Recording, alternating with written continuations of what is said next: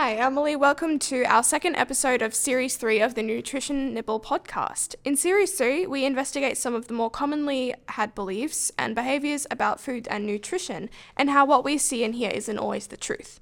In today's episode, we look at the beliefs around meat and as it is the only source of protein. We want to find out how we can introduce meat alternatives to benefit our health and well-being.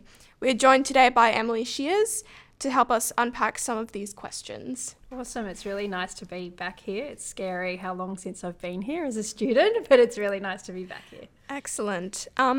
So is meat our only source of protein? Absolutely not. There's lots of different ways that you can incorporate protein into your diet. And I think it's really important at the moment, particularly with a few factors which make meat quite difficult, in fact, to be incorporated into the diet. One of those things is cost. As we know, there's a bit of financial crunch for a lot of families at the moment with inflation and all things economics there. And also it's around sustainability. So how we actually produce meat as well. So there's methane gas considerations and that impact that we have on our footprint in terms of what we're doing to the environment. So I think exploring other options, one, is really important. And yes, there are definitely lots of options as well. Excellent. Besides protein, what are the other nutritional qualities in meat products that are valuable to our diet? There's a couple of really key things. Firstly, particularly for women, is iron. So with our monthly menstrual cycle, obviously we lose blood, which means we also lose iron and oxygen carrying capacity. So we need to keep our stores up with that. And the other reason for meat in our diet is for the B group vitamins, which are really important to immunity.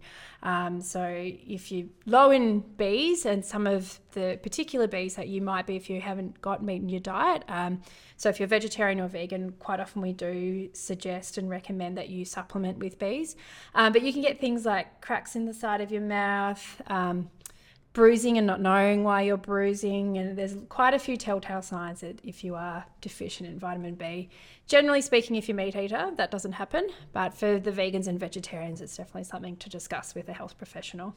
And you said that there are physical symptoms of not getting enough B proteins, so is there any other way that we could supplement meat completely? Not completely. You'd have to have a very good plant intake, which takes a lot of consideration and planning. And look, it can be achieved, absolutely. And there are people who do it really, really well, but it does take a lot of planning. And I wouldn't just, Google it. I'd actually do it with a health professional. I'd do it with a dietitian. So not just a nutritionist, a dietitian, which is a little bit different.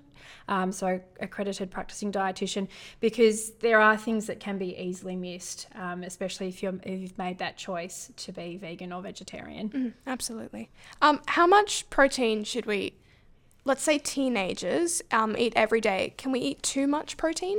You can, and it can look at extreme levels. It can affect your kidneys. But I think largely we don't eat enough protein. So for anyone who's experienced the sort of 3 p.m. slump, or, you're getting to your final class of the day and you really need a chocolate hit, generally that tells us that you haven't had enough protein in a day.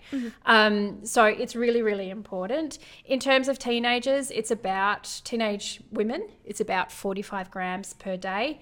Active teenage women, I'm going to say it needs to be between 50 to 55, just because of what protein does for our muscle metabolism and catabolism.